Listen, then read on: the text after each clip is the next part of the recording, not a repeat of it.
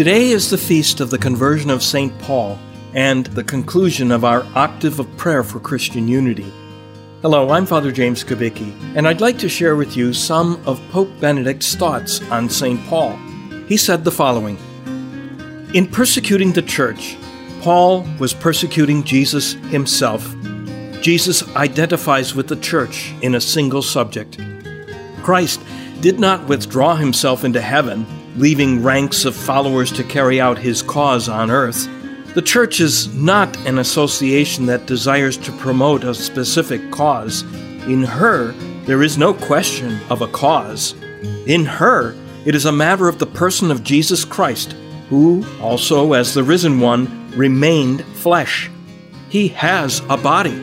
He is personally present in his church.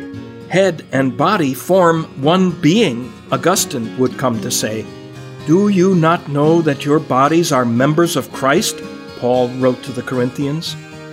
In all of this, the Eucharistic mystery appears, in which Christ continually gives his body and makes of us his body, as St. Paul wrote, "The bread that we break, is it not a participation in the body of Christ? Because there is one bread, we who are many are one body, for we all partake of the one bread." With these words, at this moment, not only Paul addresses us, but also the Lord himself. "How can you pierce my body?" Before the face of Christ, these words become at the same time an urgent plea. Bring us together from all our divisions. Grant that this may once again become reality today. There is one bread, therefore we, although we are many, are one body.